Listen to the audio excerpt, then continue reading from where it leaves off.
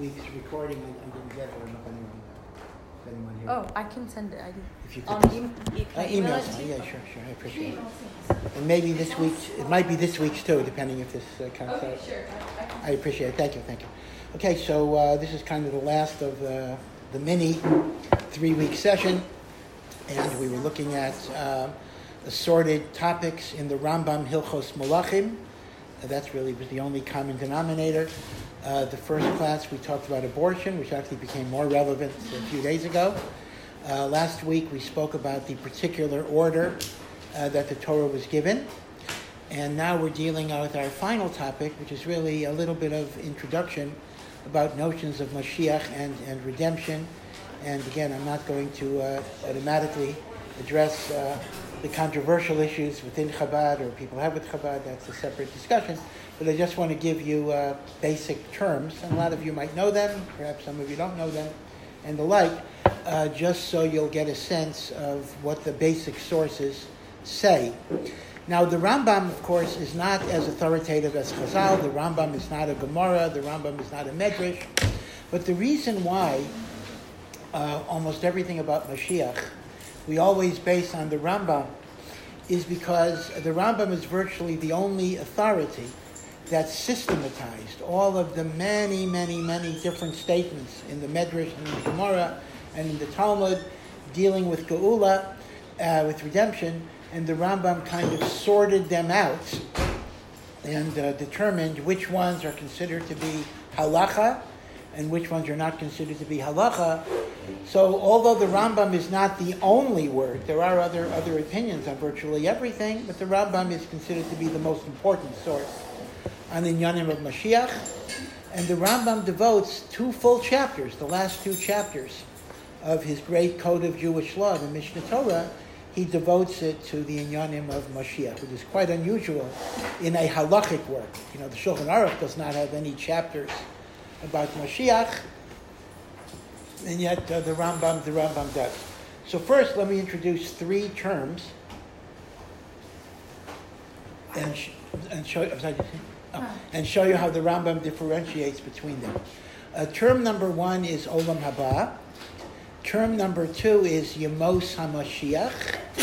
Term number 3 is Techias HaMesim.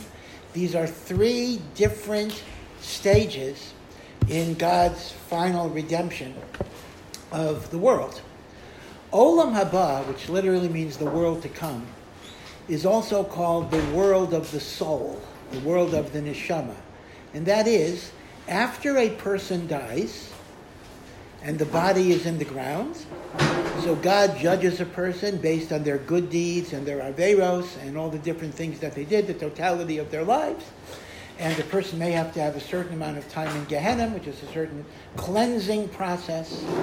I think, by the way, it's helpful to look at Gehenna as kind of spiritual therapy by analogy to physical therapy. I don't know if any of you ever had an injury. I hope not, and I hope you will not have one. But sometimes if a person severely injures their legs, let's say, so they have to go through excruciating therapy. And sometimes it is so painful that the person might be crying and screaming to stop that therapy. And yet, you have to do it, because that's the only way the person will regain function and be able to walk. Gehenna, without getting into exactly what it is not because God is angry, God hates you, God punishes you, God wants to give you pain. That's not the idea. The idea is that God wants you to be connected to Him in Olam Haba. God wants you to enjoy, in an infinite way, the radiance of being connected to Him. But if our neshama is besmirched and filthy with all sorts of sins that we've committed, so we need to go through a cleansing process. It's not so much to punish us. It's the therapy that we need to be able to then connect to Him in Olam Haba.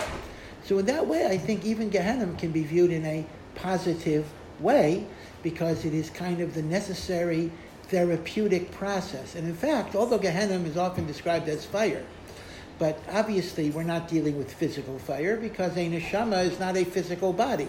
A neshama does not feel physical pain. You could take a neshama and put it in a fire, the neshama would not feel anything.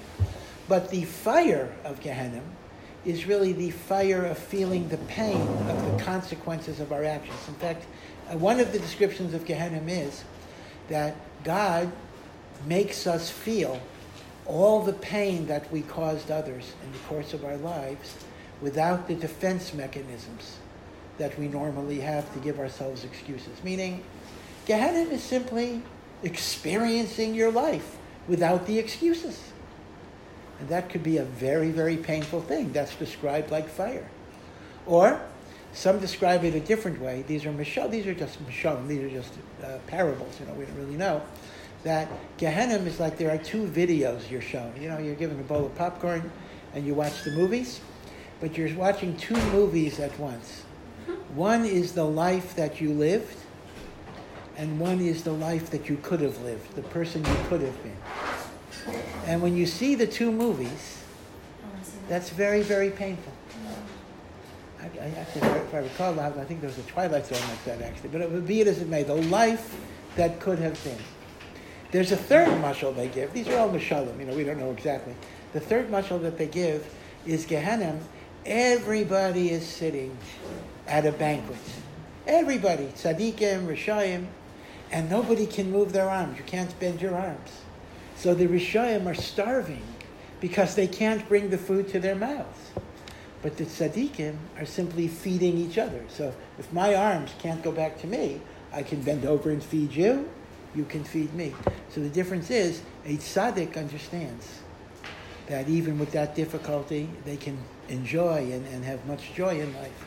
A rasha is so egotistical that he doesn't even think of feeding somebody else. He just wants to move his hands into his mouth, and that he can't do. So he suffers eternally.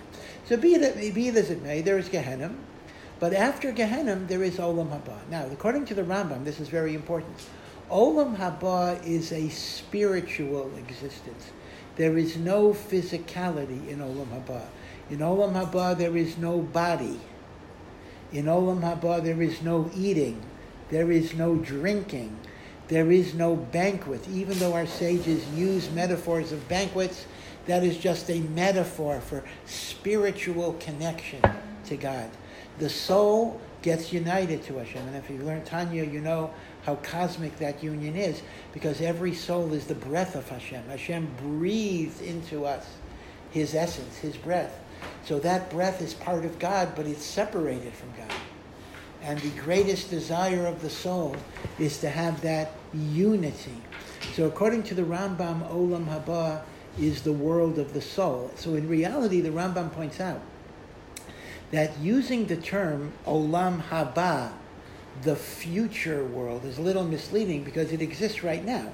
It's future for each person, meaning I am not there till I die.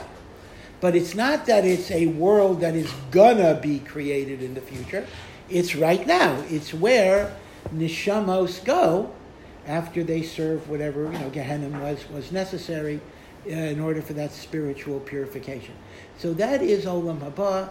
In Olam Haba, there are no mitzvahs that you do. You don't do any mitzvahs in Olam Haba. In Olam Haba, you are connected to Hashem based on the mitzvahs and the good deeds that you did in this world. But there are no new deeds or mitzvahs you can do once you're in Olam Haba.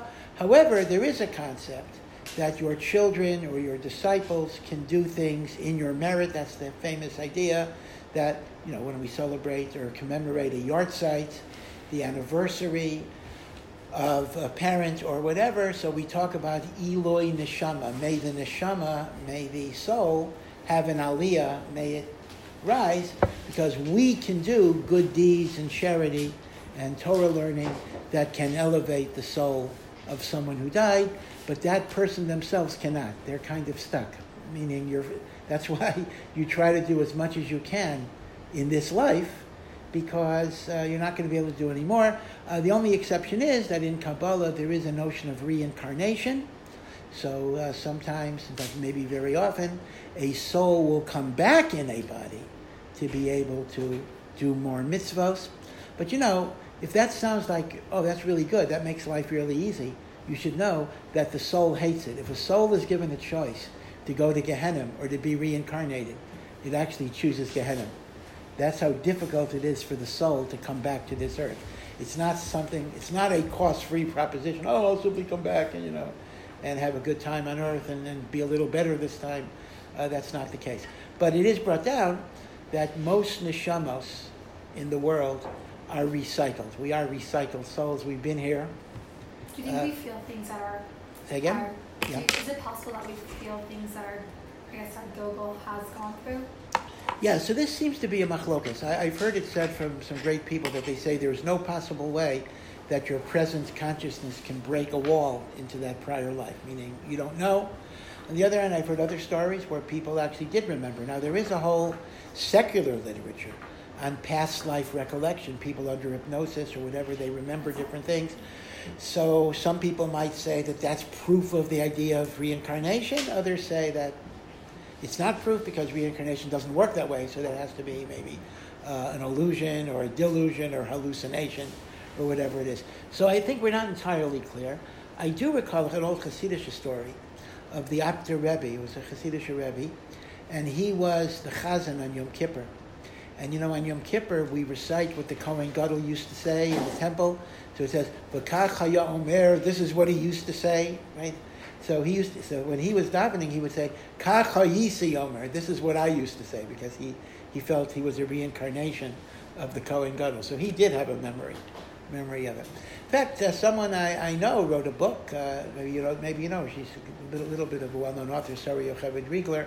Like I even wrote a letter for the book, in which she claims that there are quite a few people who have memories of being reincarnated children from the Holocaust. I was going to say, because after the Holocaust, there was that girl who thought she was Anne Frank.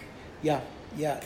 So Mrs. Riegler actually has a whole book in which she tries to document like several hundred people who have those types of memories. So again, all I can say is there's a lot about this world that we don't understand. I'm not going to sit here and give you definitive answers, but these are just very, very interesting possibilities to think about, that the world is much deeper than what we see on the surface level. Yeah. So a newborn, if they pass away by during birth, because they're perfect, there's no aliyah needed, they just. That's correct. That's the basic idea, that when a child dies, certainly in infancy and even before bar mitzvah, the concept is that they completed their mission. Maybe they needed to be in a Jewish home. In fact, they have different stories about great tzaddikim who, for the first week of life, were raised by a non-Jewish nurse for whatever reason.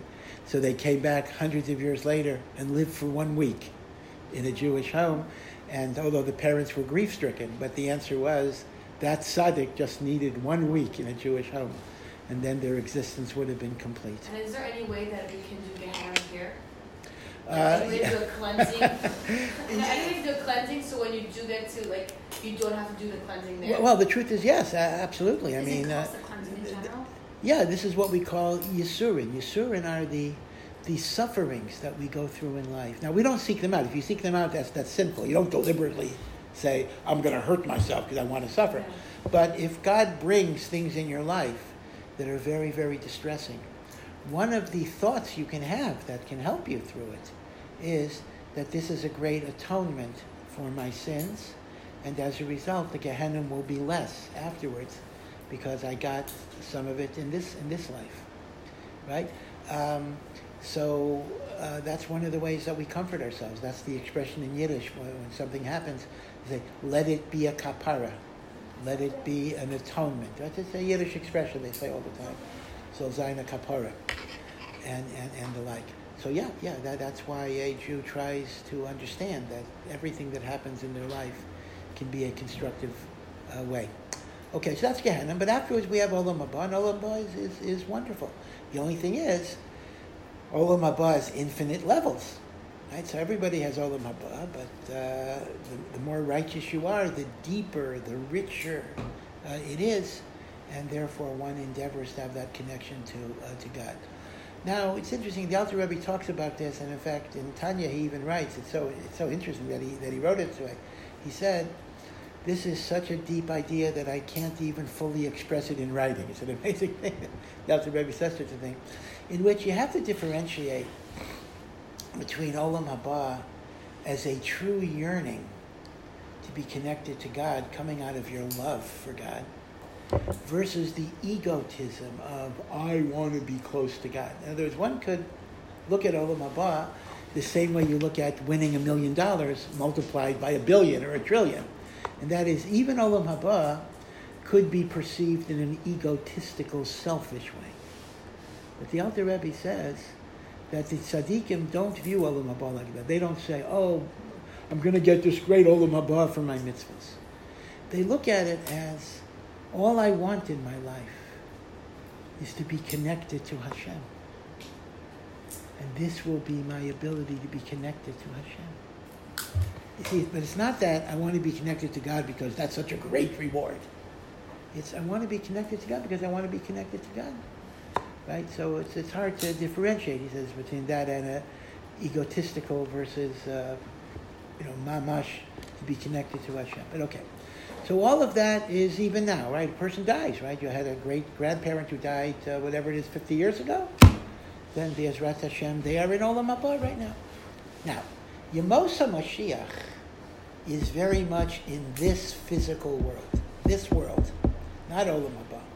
At some point in time, and we believe and we pray every single day, we don't know when, but at any single day except for Shabbos, Yom Tov, and Erev Shabbos, and Erev Yom Tov, Mashiach will come. Now, who is Mashiach? Mashiach literally means the anointed one.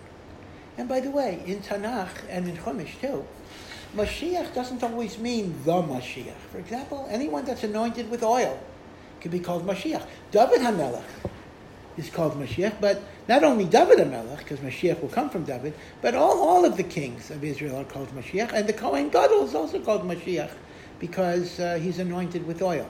And even non-Jewish kings are sometimes called the Mashiach of Hashem, such as Koresh. Koresh was King Cyrus of Persia, who allowed the Beis HaMikdash to be rebuilt. He is called the Anointed One of God.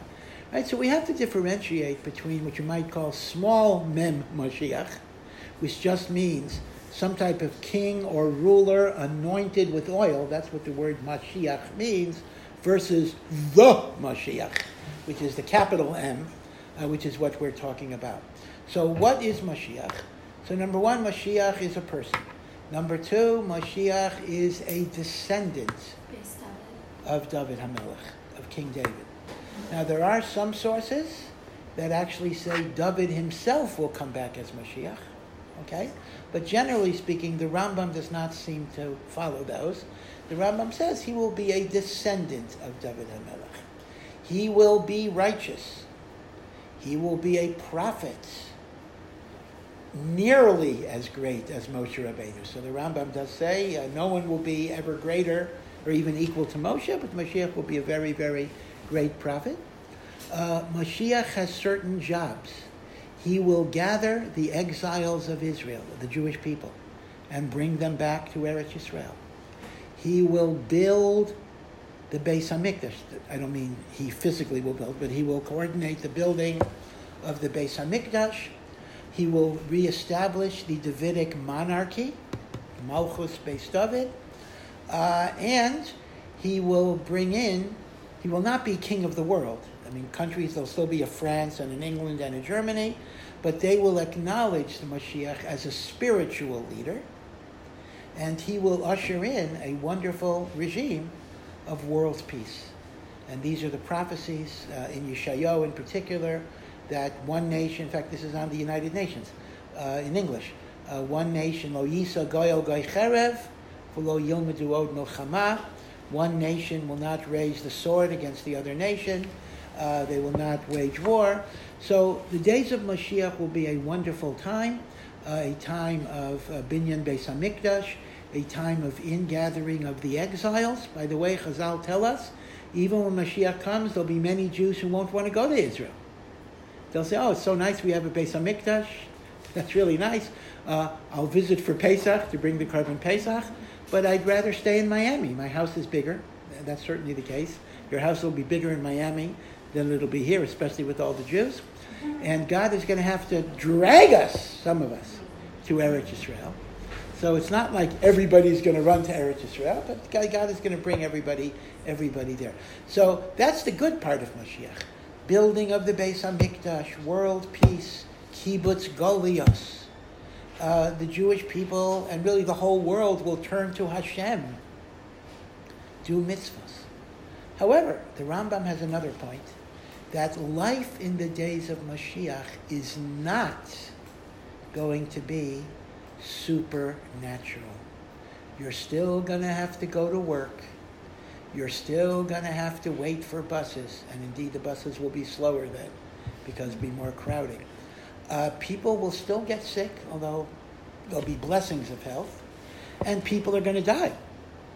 Indeed, Mashiach is going to die. Mashiach will be succeeded by son of Mashiach, meaning Mashiach will usher in a hereditary dynasty of Malchus Beis David, which will go on and on and on and on, but Mashiach alone does not live forever. People will still die. The Rambam says there'll be arichos yamim, people will have long lives, but there will still be death, even in the days of Mashiach. So there are wonderful, wonderful things, and then there are other things that are going to be normal. This is the Rambam's famous opinion, Olam kaminhago noheg. The world will run in accordance with its normal way. Now, many Rishonim do argue with the Rambam. The Ravid points out, how do you understand the verses in Yeshayahu that talks about the lion will lie down next to the lamb, right, etc., and that's a miracle. But the Rambam understands that that's metaphorical. That just means there'll be world peace. The aggressive, belligerent nations are not going to attack the weaker nations. It does not refer literally to lions and lambs. Lions will still kill lambs, etc., because that's olam kaminhago noheg. Yeah. If the Rambam believes that the world will run naturally, then, I mean, unfortunately in our history we've had that the Jews were up, and then once you got really high, we fell really low. Does he think it's possible that we'll have another? Yeah, so that's an intriguing idea, but it does seem that Mashiach is really the last stage, meaning to say, in that sense, there is a certain supernatural aspect about it, that the Jewish people will never again leave Hashem. So that itself is a miracle. But in terms of, having to get a job and, you going to school, you're still going to have to do something. To retire at 65 or no? Yeah, you probably could retire earlier. Wait, so I understand, it's the same world, just no one's trying to kill us in the street? That's basically it. Well, yeah, but you have to understand that. But we're still dying, we're still going to be broke, and there's no vacation days. Once again, if there's a greater feeling of closeness to Hashem, that makes everything bearable. There's a rabbi who wrote a novel about this, about life in the days of Mashiach. I don't remember the name of it. What's the rabbi's name? I don't remember his name either. But it's so interesting because he actually writes about the frustrations people are going to have. I mean, let's imagine you're not from, but Mashiach comes. So the laws of Israel are going to be the laws of the Torah. Can't keep Shabbos. So he has to think about people are still going to be complaining, oh, gee, I can't go to the beach anymore since this Mashiach guy came. So there's going to be not religious people when Mashiach comes? Huh?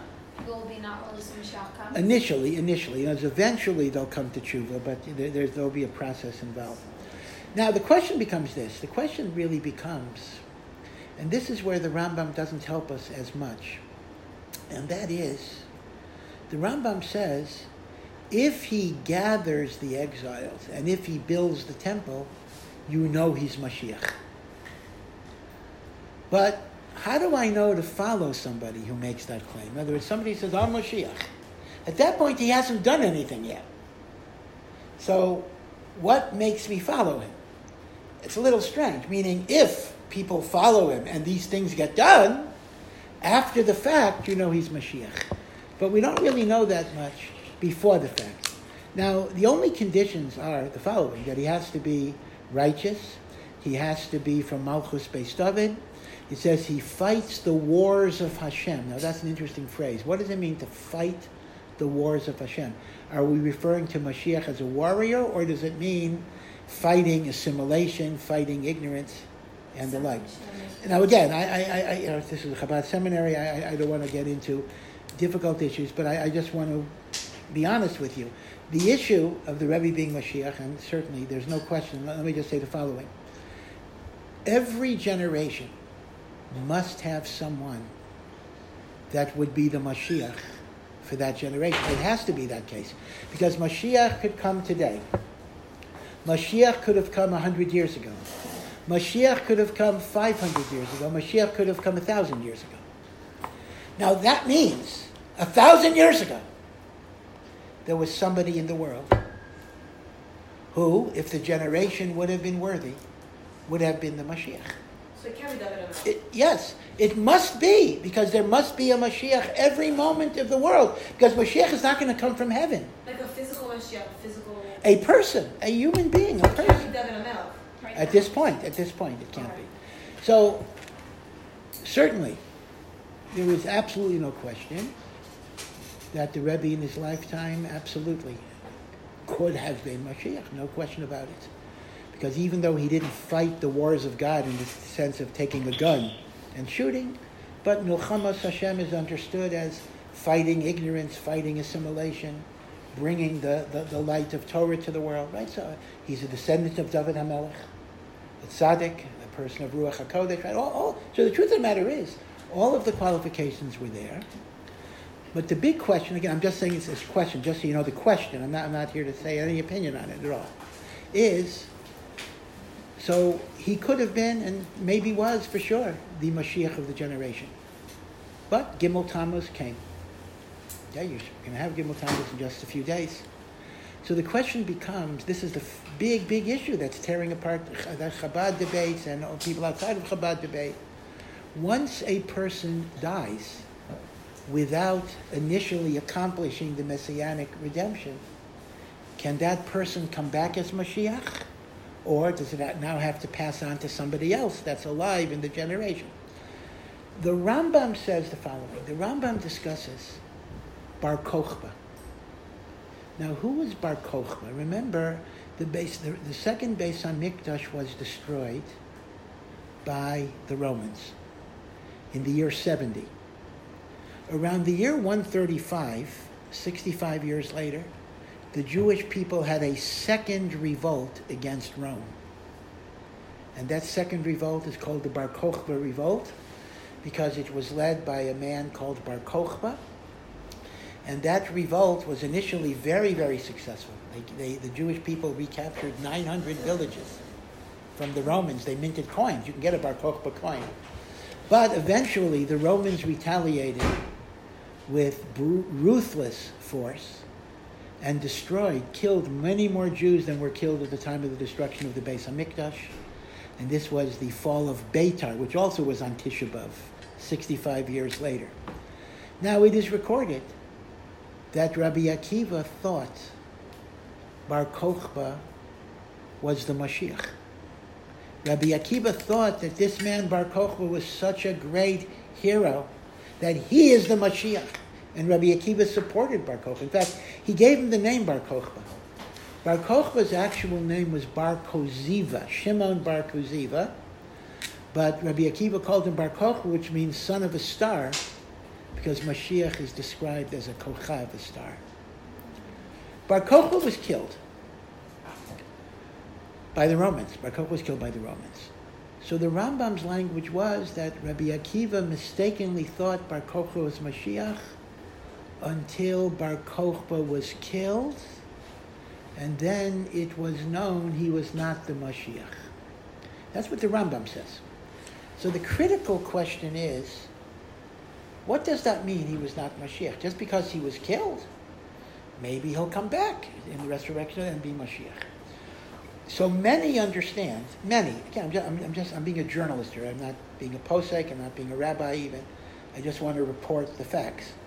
Many understand the passage in the Rambam that once a messianic figure has died before he's rebuilt the temple and gathered the exiles of Israel, he may have been a potential Mashiach for that generation, but he is not the Mashiach because he's not here anymore. It has to be somebody else that's flesh and blood. Others interpret the Rambam differently. And they say that the Rambam doesn't just say Bar Kokhba died. He mentions Bar Kokhba was killed because of the sins of the Jewish people. And that's a different idea. And that person can no longer be the Mashiach, but that does not apply to a natural death or the like. So because of this, there can be a little bit of a discussion. Can the Messianic figure come back from the dead or not come back from the dead? This is why, and so again, so when you read all of the different arguments, at least you know where it's coming from. It's based on trying to interpret the passage of the Rambam by Bar Kokhba. Right? The Rambam does say that because Bar Kokhba was neharag biavonos, he was killed because of sin. It's not clear, his sin or our sin. Even that's a little ambiguous.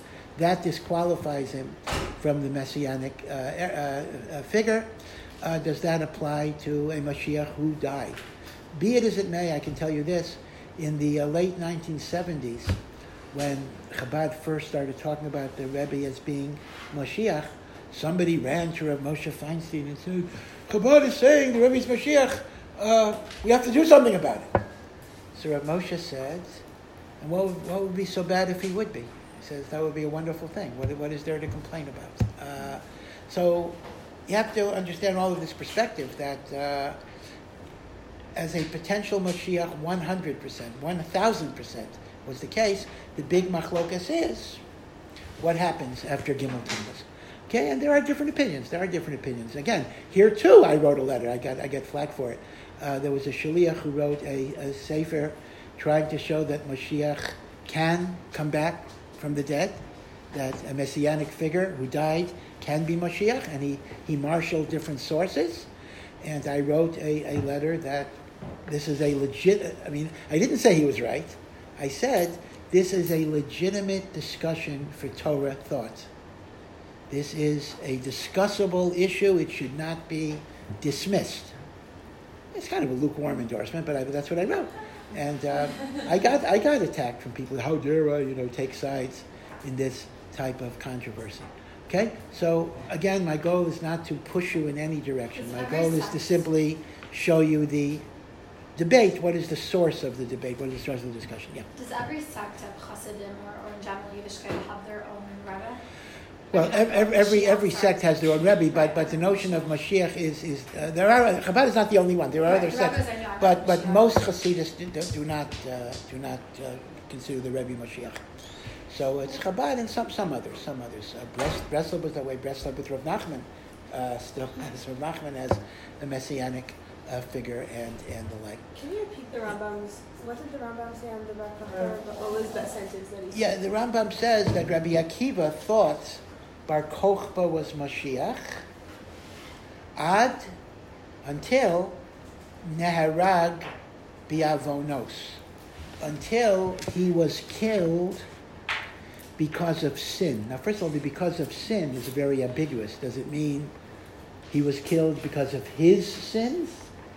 Or does it mean he was killed because of our sins?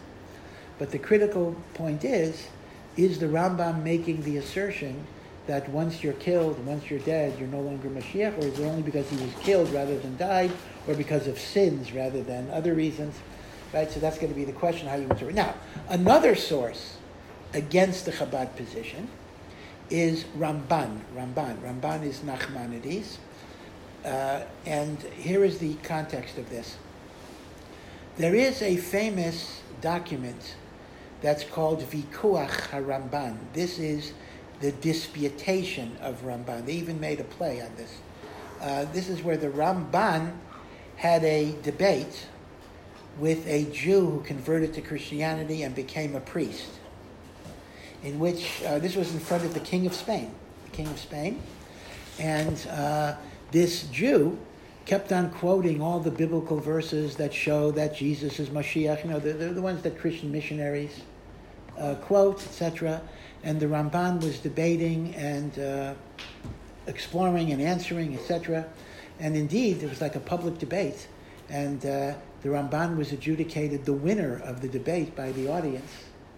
And the king liked it. The king said, I never heard a person who so eloquently defends things that are so false, meaning your Judaism is false, but you're a great defender of it. Now, the Ramban got in big trouble on this because the Ramban was guilty of discrediting Christianity, and some of the priests were pushing for him to be killed, etc. So that's why the king bargained for him to be exiled, and that's why he went to Israel. He went to Israel because that's the good news. The bad news was, the good news was he won the debate. The bad news was he got kicked out of Spain. The good news was that brought him to Eretz Yisrael, right? The whole interesting point. But the Ramban made a point in the Vikuach HaRamban that Jesus could not be Mashiach because Jesus did not rebuild the second temple, or the third temple, and Jesus did not bring the Jews back to the land of Israel. And although Christianity posits a second coming, that Yeshua is going to come back and finish the job, Ramban says that we do not believe in the second coming. Now that's even a more explicit proof than the Rambam, that the Ramban does not accept the notion of a Mashiach who dies and comes back. But again, Chabad has written about this. Chabad literature says that the Ramban is not the final word on the subject, and you could find other sources that make a contrary point. So I think it is fair that the Ramban is pretty explicit. They don't deny, no one denies that, but they say that the Ramban is not the only authority. So Rev Lieberman, that's the book I just referred to, gives you the Abarbanel, gives you other Makoros on this particular issue. So again, I hope nobody takes offense at what I'm saying. I just want you to understand the background of the Mashiachas versus the non-Mashiachas in terms of the basic sources of what is Mashiach and who is Mashiach and the like. And every generation must have a potential messianic redeemer. People do ask me, can a woman be Mashiach? It's an interesting question. I do not have a conclusive proof that couldn't be the case. But it doesn't seem to be described that way, but, who knows? There might be a lot of surprises down the pike in all sorts of different ways that we cannot always imagine. Okay, but it is true, though, that once Mashiach does build the temple and it brings back the exiles, Mashiach will die. So eventually Mashiach will die and be succeeded by the hereditary succession of Mashiach, just like Malchus based of it. Now, here is the thing. That's a question. Yeah. Isn't the point that when Mashiach comes, there's not going to be a concept of death? Okay, so that's really not true.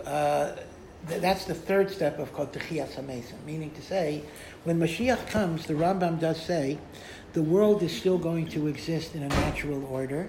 There'll be much, much blessing in the world, and God will be perceived in a very vivid way, but people will still die.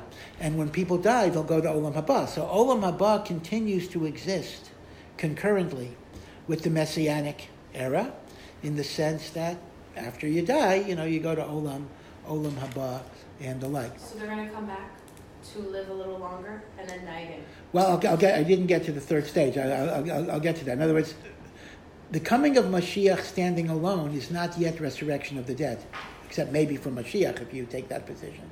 As Mashiach will come, the dead are still going to be in their graves. They haven't come back yet.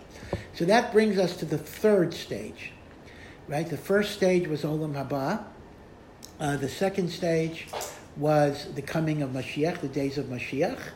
The third stage is called Techiyas HaMesim, which is physical resurrection, the union of the soul back into the body that brings us back alive. Now, when will that occur? So here we have a very unusual machlokas between the Rambam and everybody else. The Rambam has, strikingly, an atypical interpretation that's not followed by anybody else. This is the one case where most people do not follow the Rambam. And this will be very, very surprising. According to the Rambam, Techiyas HaMesim is exactly as you described it. At some point after Mashiach comes, maybe it'll be a year after Mashiach comes, and maybe it'll be 10,000 years after Mashiach comes, all of the dead are going to be revived. But that's not for eternity. They will be revived. They'll live maybe another 70 years or something, and then they're going to die. So In other same words, body, same situation. Same body. Now the question becomes, of course, all sorts of famous questions. If you've been a Gilgal, if you've been in 5 different bodies in this world, which body will you come back as? Will you come back as the last body because that's where you accomplished your mission? Will you come back in 5 different bodies, etc.? There are a lot of questions about how do you understand physical resurrection together with Gilgal. There are different opinions, but the point I want to make, according to the Rambam, is Techiyas HaMesim is not eternal. The only thing that is eternal is Olam Haba, the world of the soul. The world of the body is simply God demonstrating His koach and His might to unify body and soul. It's like splitting of the Red Sea, but it's not the final stage, as most people understand it. Now, in this connection, I do want to say that the Rambam is absolutely a das yochid. He is an isolated view. According to the overwhelming views of all the Mekubalim, all of the Kabbalists, for sure, all of Hasidus, not just Chabad, all of Hasidus, and really all of the other Rishonim, Techiyas HaMesim is the end of the road, in the sense that it is the unification of the spiritual world of Olam Haba into the physical world of Olam Hazeh, in which there's no longer going to be the world of the body and the world of the soul, but through physical resurrection. This world itself gets elevated and upgraded into Olam Haba, which will be the eternal existence of bliss that will never end. So according to the Mekubalim, Techiyas HaMesim is the final eternal stage in which not only the soul but even the body has that closeness to Hashem. So the Rambam has a very different view of resurrection of the dead. According to the Rambam, Olam Haba is the only thing that's forever. And again, I think in some ways that's because the Rambam kind of always diminishes physicality a lot. The Rambam could not understand the notion that somehow the physical body is supposed to accompany you in Olam Haba. So he looked at Techiyas HaMesim as in itself a temporary and ephemeral phenomenon. Okay? So this is the 3 stages of what you might call Jewish eschatology, Jewish end of days. Olam Haba, Yemos HaMashiach, Techiyas HaMesim. Okay? And now of course, it would appear, if I learned that Techiyas HaMesim is the final stage, the Mashiach dynasty will continue to exist in Techiyas HaMesim as well. We'll have a Beis HaMikdash, we'll do all of those mitzvos and the like. Now, one very important issue is, will we have a Yetzer Hara when Mashiach comes? Will we commit sins? So there are different sources. There are a number of Mamari Chazal that say when Mashiach comes, the Yetzer Hara will be slaughtered. The Yetzer Hara will be dead. We will only do good. We will only do mitzvahs. We will only serve Hashem. We're not going to have a Yetzer Hara anymore. And that's a great, great, great blessing. On the other hand, that creates a lot of problems. Because isn't the whole purpose of life, I mean, this is what the Tanya is about, Sefer Shel Beinonim, in which we have a Yetzer Hara, or Nefesh Bahamis, whatever term you want to use. And it's pulling us down. And we fight the battle. And our whole accomplishment in life is fighting that battle. I mean, it's like saying, what would be the point if, Kadosh Baruch Hu just put you in a room, I'm thinking of just trivial examples. Let's assume that your job is to play chess. Okay? And God puts you in a room where you always win 100% of the time. That would get boring after a while. There's no challenge. There's no struggle. There's no effort.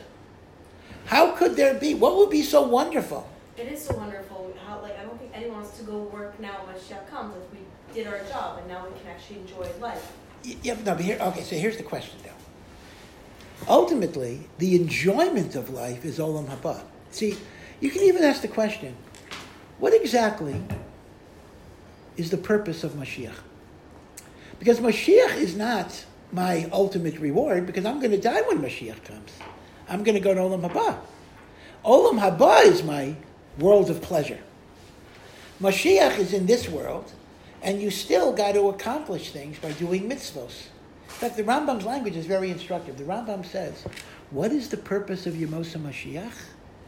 To enable us to get more Olam haba by Torah and mitzvos, by removing from us the distractions and the difficulties and the obstacles.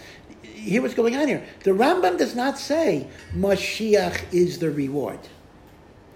This is very important. The Rambam says Mashiach is the removal of hindrances and obstacles and difficulties. So it's easier for me to do more mitzvos and more chesed and more good deeds. So my olam haba is going to be greater. Very important. I would double underline that statement. So Mashiach is the means towards perfecting myself. So the question I would raise is, don't you get more perfected by a struggle than the absence of the struggle? Meaning, if the goal of Mashiach is to perfect you, then maybe it's better to have challenges. What if we're perfect and then it's just a sprinkle of perfect extraness? It could be. That might be an approach. The approach basically is that until the Mashiach comes, we got to achieve our perfection by struggle, by work, by effort. We need the Yetzer Hara. We need the Nefesh HaBahamis. But once we've earned the right to that reward, then we just need to purify ourselves a little bit more, and Mashiach is to get us over the top. That might be a way of looking at it. In other words, it's almost like the pre-admission preparation to medical school or something, meaning you deserve to go to medical school, but you need to take right. You need to take a course in biology before you started, right? So that's the final course. Okay, that's a possibility. But again, I want you to understand, don't confuse Mashiach with Olam Haba. They are two very, very different ideas. Olam Haba is the world of pleasure, the world of reward, the world where there's nothing more for you to do. Yemosa Mashiach, we're still supposed to do mitzvahs. In fact, the Rambam makes the point. I think we talked about it last week, I don't remember, but the Rambam makes the point that all of the mitzvahs are still going to apply when Mashiach comes. It's not going to be, you don't have to daven anymore. You have to daven, you have to keep Shabbos, you have to keep the Yomim Tovim. Mashiach will have all of the mitzvahs, right? So it's still a time of accomplishment by doing mitzvahs. Yeah. So on Hashem then, what is Mashiach for him?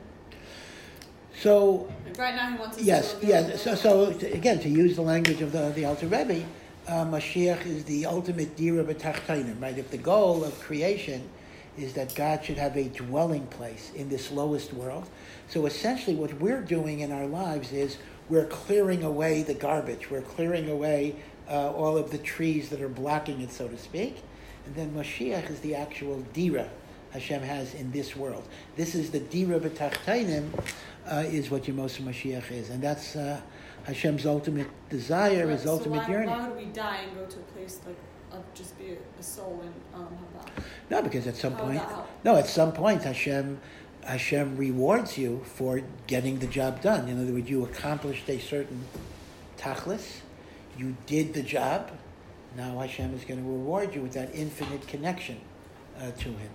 So it's kind of a reward for a job well done.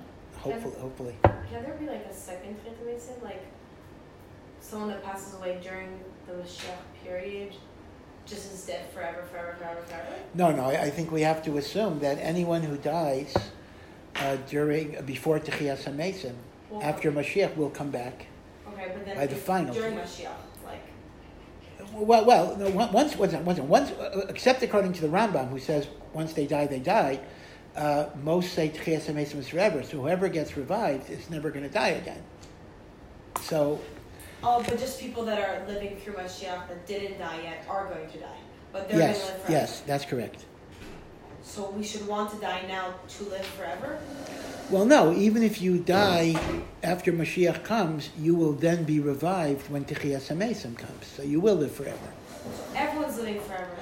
Yes. But then who said it was only a longer life? No. I just meant that the Rambam has an unusual opinion. The Rambam's unusual opinion is that nobody lives forever. I mean, the Rambam actually says the Chiyas HaMesim is a revival, but nobody will live forever, meaning they'll die after that. Where does he get that from?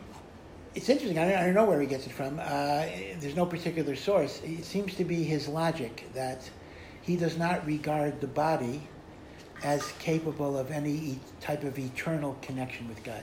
And therefore, the eternity of my connection to God can only be via my soul.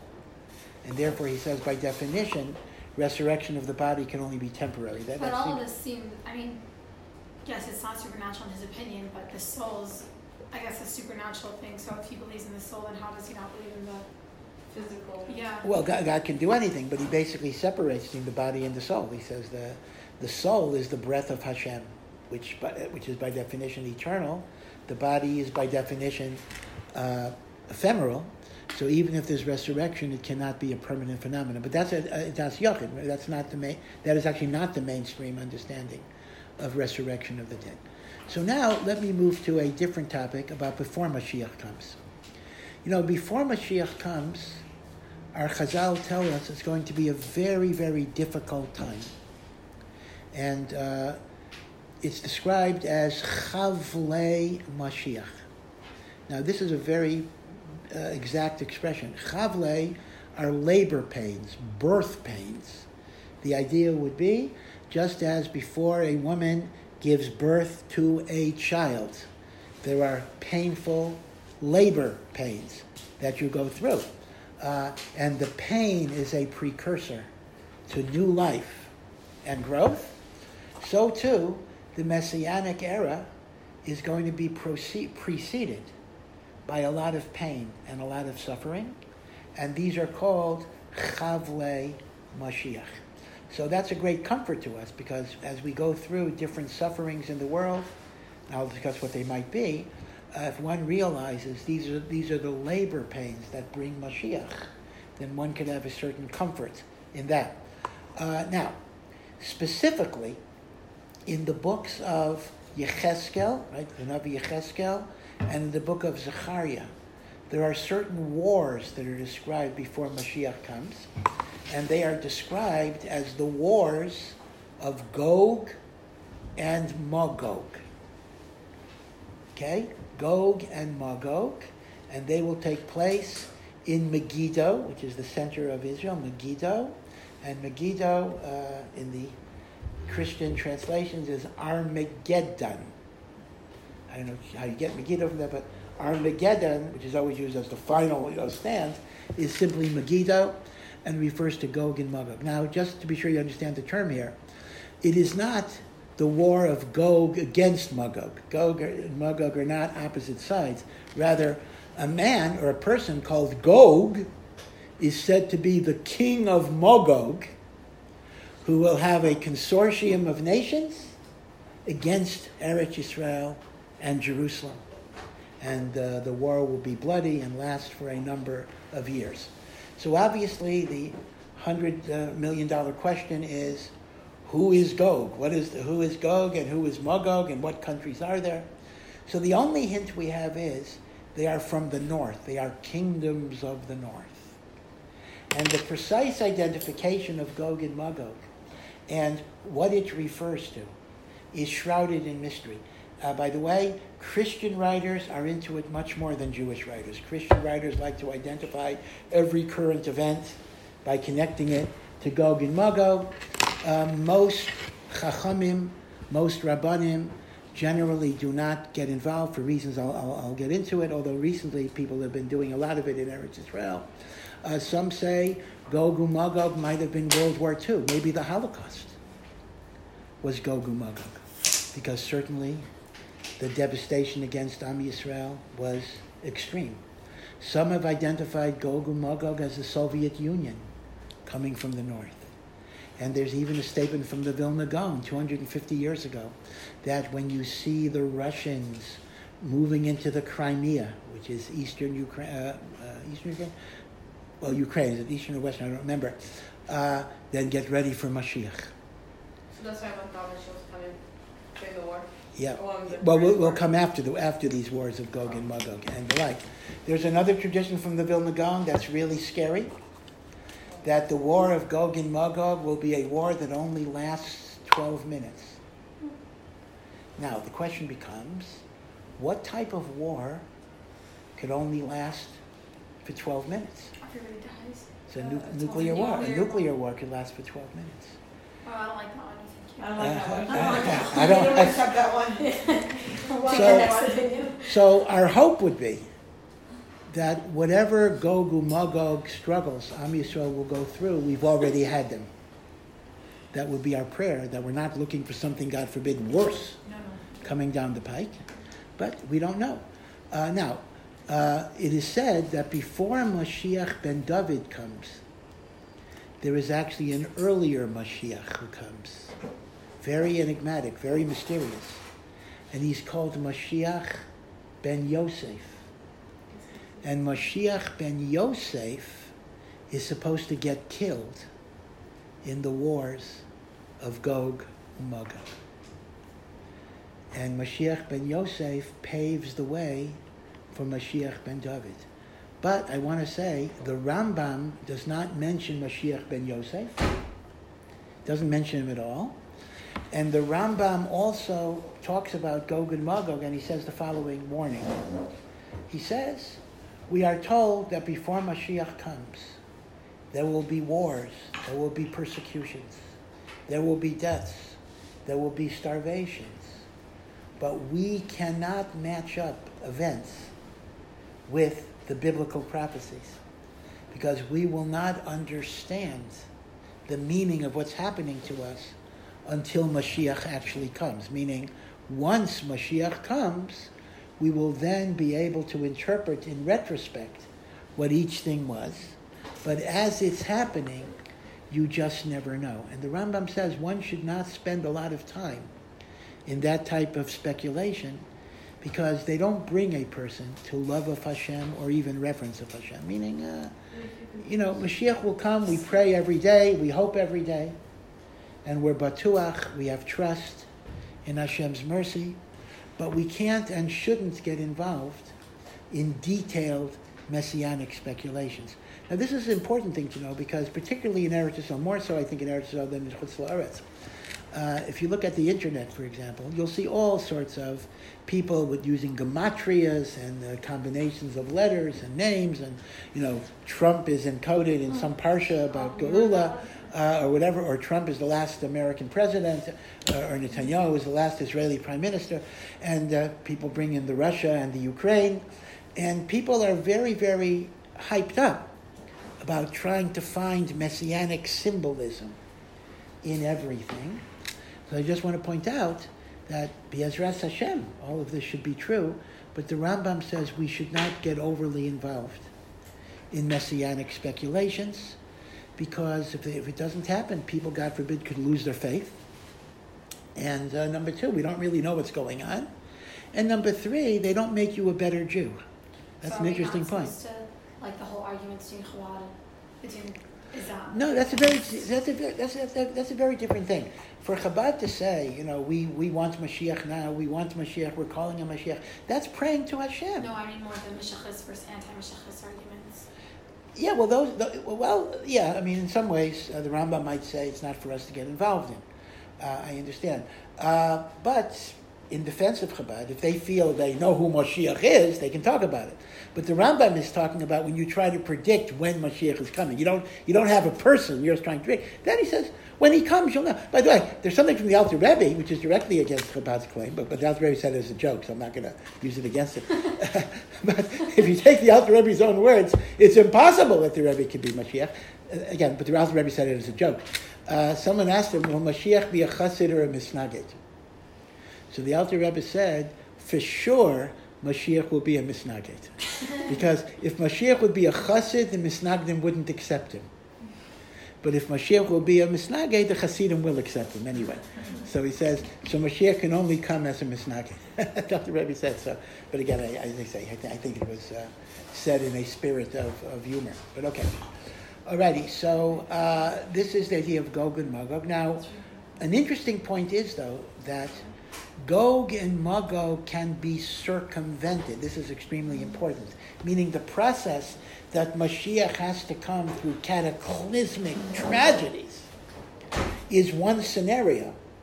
But if we can bring the Mashiach by our good deeds and by our tshuva and by our mitzvos and by our Avas Yisrael, we can either avoid the process or at least short-circuit the process, meaning some of the suffering has already happened, but at least we could stop it in its track. So it's very important to know that all of these tragedies, Gog u'Magog, and the death of Mashiach ben Yosef, whatever that exactly means, are not inevitable. There are alternative pathways in which Geula can come through goodness and righteousness. And that's why it behooves us to try to do tshuva ourselves, that's the first thing, and try to bring as many Jews as we can to pathways of repentance, because that way we can circumvent. In other words, the point is, Mashiach is going to come ready or not.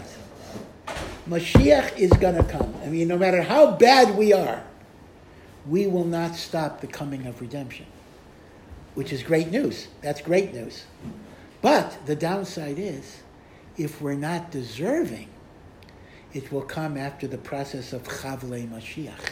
That can be very, very devastating. So we want to be. We want to. Chavlei is the birth pains of Mashiach. Gog and Magog. Well, right. So the good news is, no matter how bad we are, Hashem has a geula at the end of everything. No matter how bad we are. But the bad news is, if the geula comes when we haven't done tshuva properly, then it's going to come through Chavlei Mashiach, Gog and Magog, all of these difficulties and the like, but we can circumvent it by a different path of tshuva. And in particular, it actually says that keeping Shabbos is a special bracha to avoid the sufferings of Gog and Magog. And in fact, I don't know if you would remember this, but in one of the Shabbos Amiros, there's a phrase, Mechevlei Mashiach yutzalu lirvacha. That means from the birth pains of Mashiach, you will be saved with salvation because of the merit of keeping the Shabbos. Right? So that's something to keep in mind, the wars of Gog and Magog.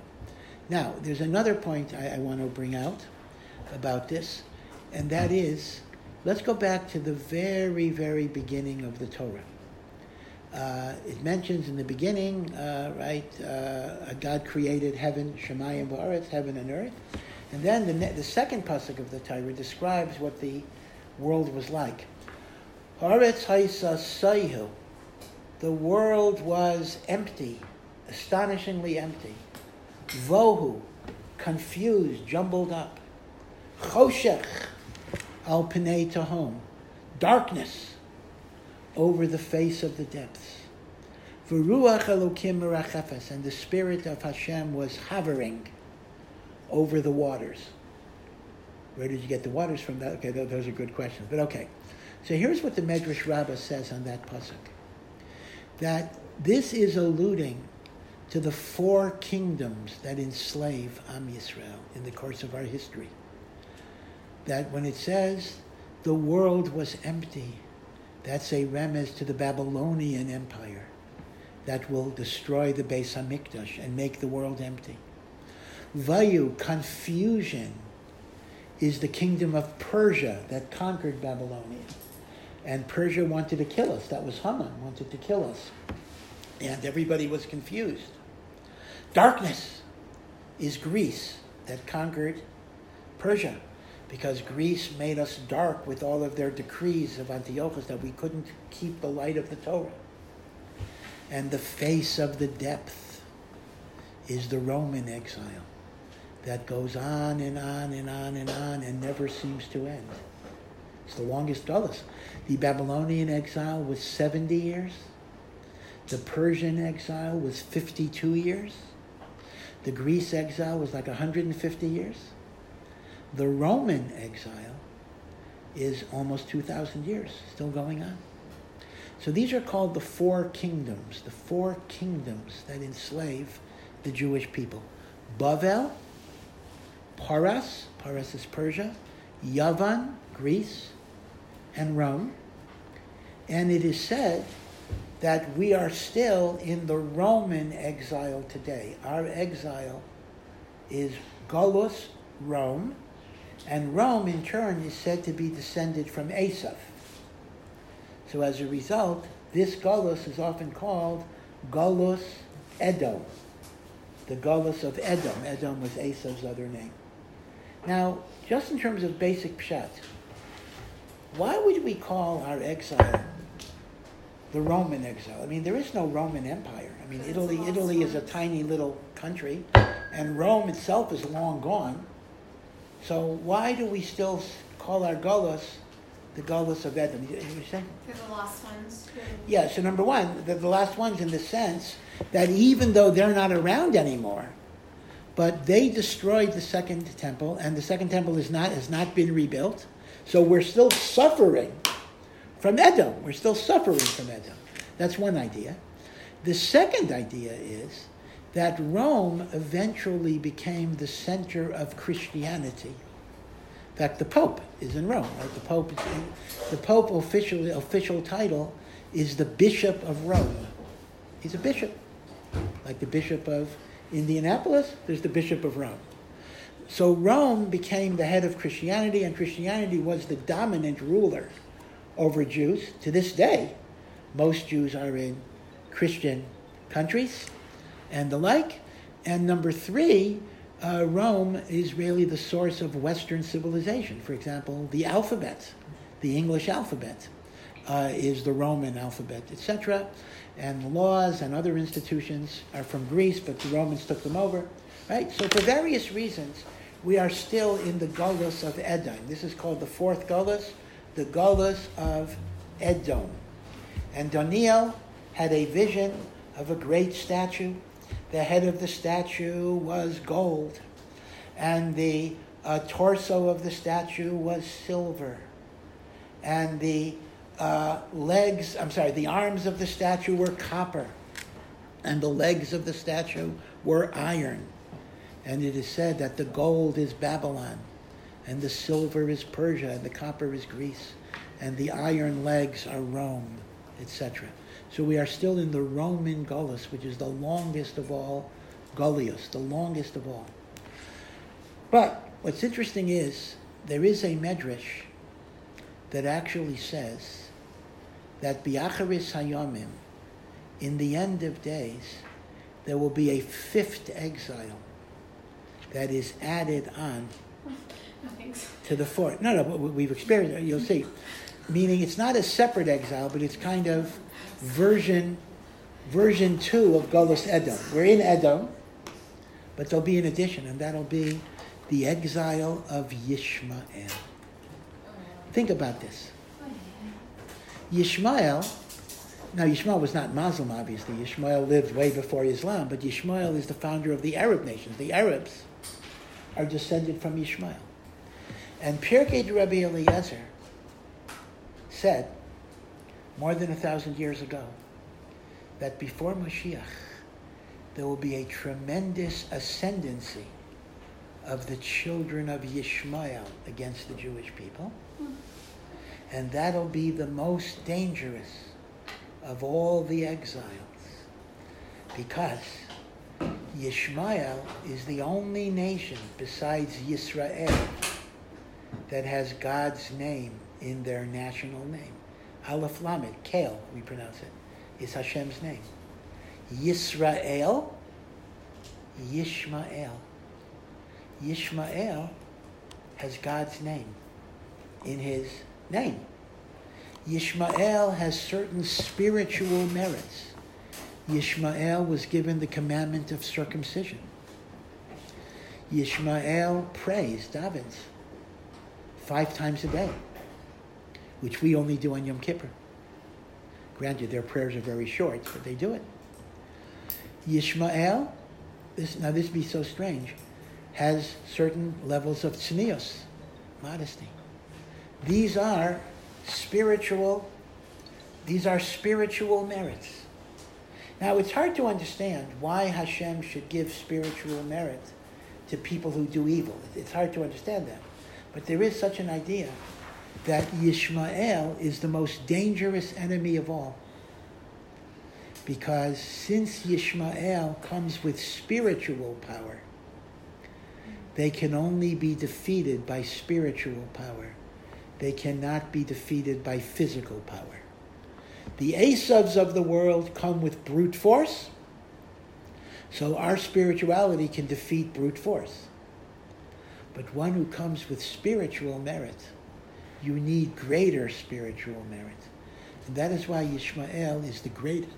Well, and by the way, Maharal points out that towards the Mashiach, Yishmael will collaborate with Paras to try to destroy the Jewish people. Now, this is quite amazing. Paras is Persia. Which is an Arab country. No, it's not an Arab country. It's a Muslim country. Sorry. Modern Persia is called Iran.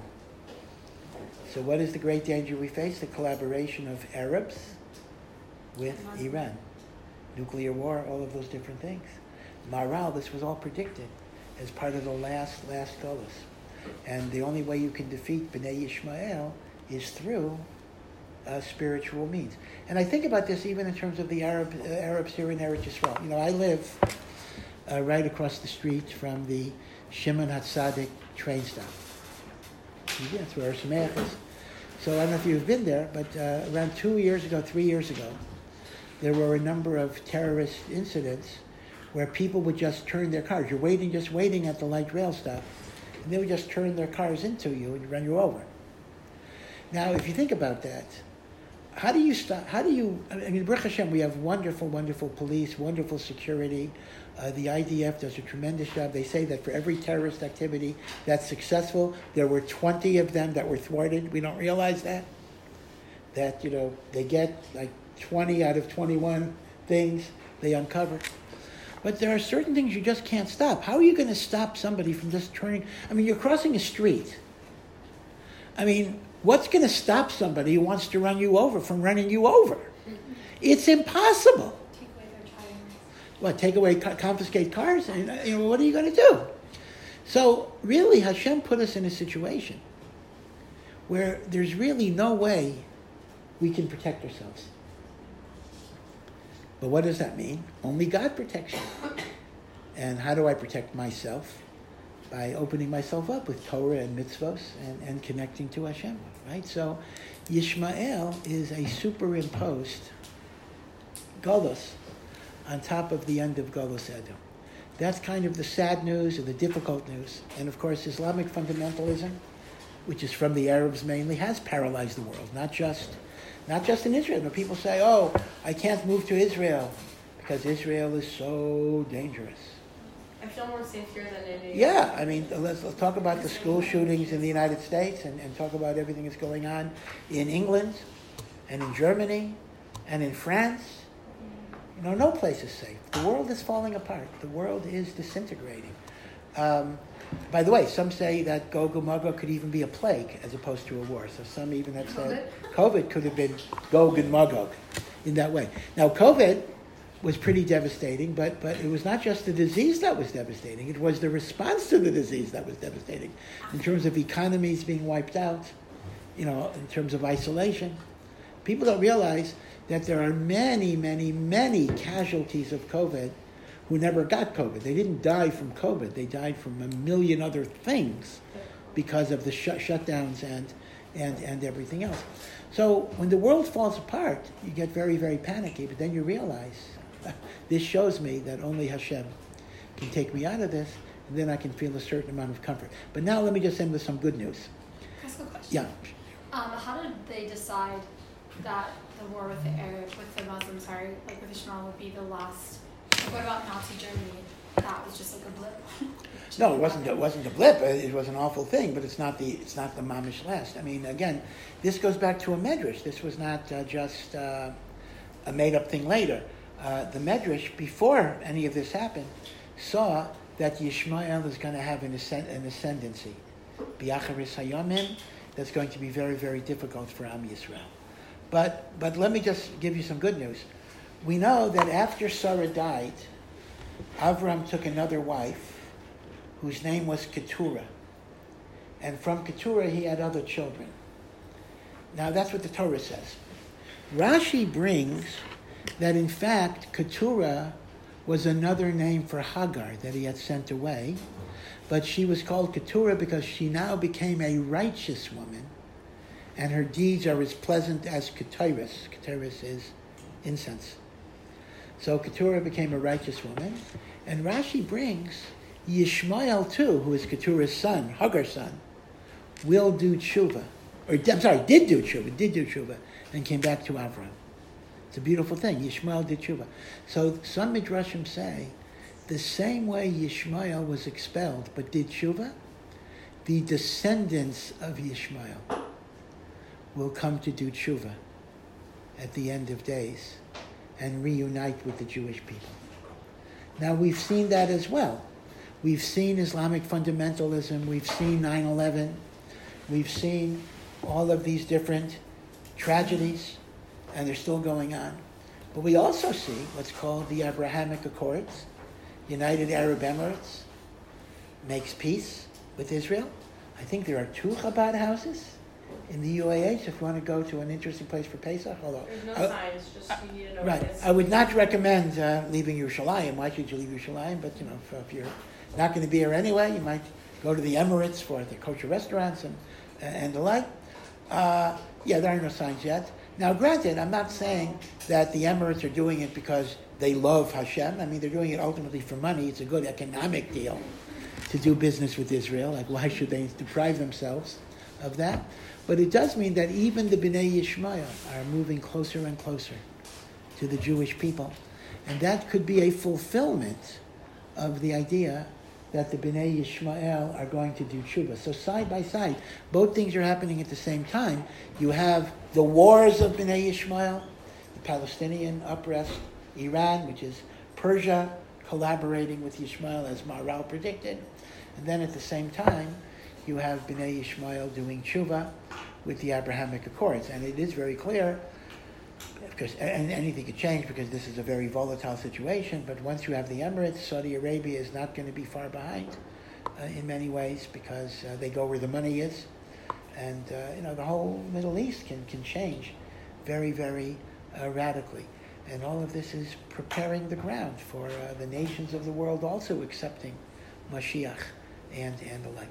So this is just some general points to keep in mind. I think it is important, going back to the Mashiachas and the non-Mashiachas and all of the controversies, that people should at least have the basic information. So then when they hear the different arguments, they're able to link them to kind of the fundamental ideas. And then, again, I'm not here to tell you anything other than give you this introduction so you can think about it. Again? We pick and choose from both opinions. Well, you look and you think, and you ultimately you come to your own decision. Really, this is not something that the average rabbi can just tell you what to believe. I mean, if a great gadol tells you something, that's one thing. Your own rabbi tells you something, but as I say, a lot of it is you have to decide, and sometimes your decision could be, I don't know. That's a legitimate decision. I don't know. In fact, I think that's what the Rambam would say. The Rambam would say on a lot of these things, I don't know. I hope, I pray, Be'ezras Hashem, it should be the case. I don't know. And that's a reasonable approach as well. Okay, we'll stop here, and you all take care, and have a Chodesh Tov, and I hope that Gimel Tammuz should be a day of reflection and Cheshbon Nefesh, and remembering all that we can learn and continue to learn from the Rebbe's very holy life. Okay. Thank you so much, Rabbi. Okay. Question. Yeah. Where was the source that Ishmael will ascend? We'll do tshuva, or what? No, that will about the Jews. That will. I didn't hear you. That will have ascendancy of the Jews. Oh yes. This is Pirkei de Rabbi Eliezer. This is a medrash. Pirkei de Rabbi Eliezer, Perek Lamed, chapter 30. So this is a medrash. This is a regular medrash of Chazal. This is an official medrash. Do we have the same mitzvah to like wipe out Ishmael like we did with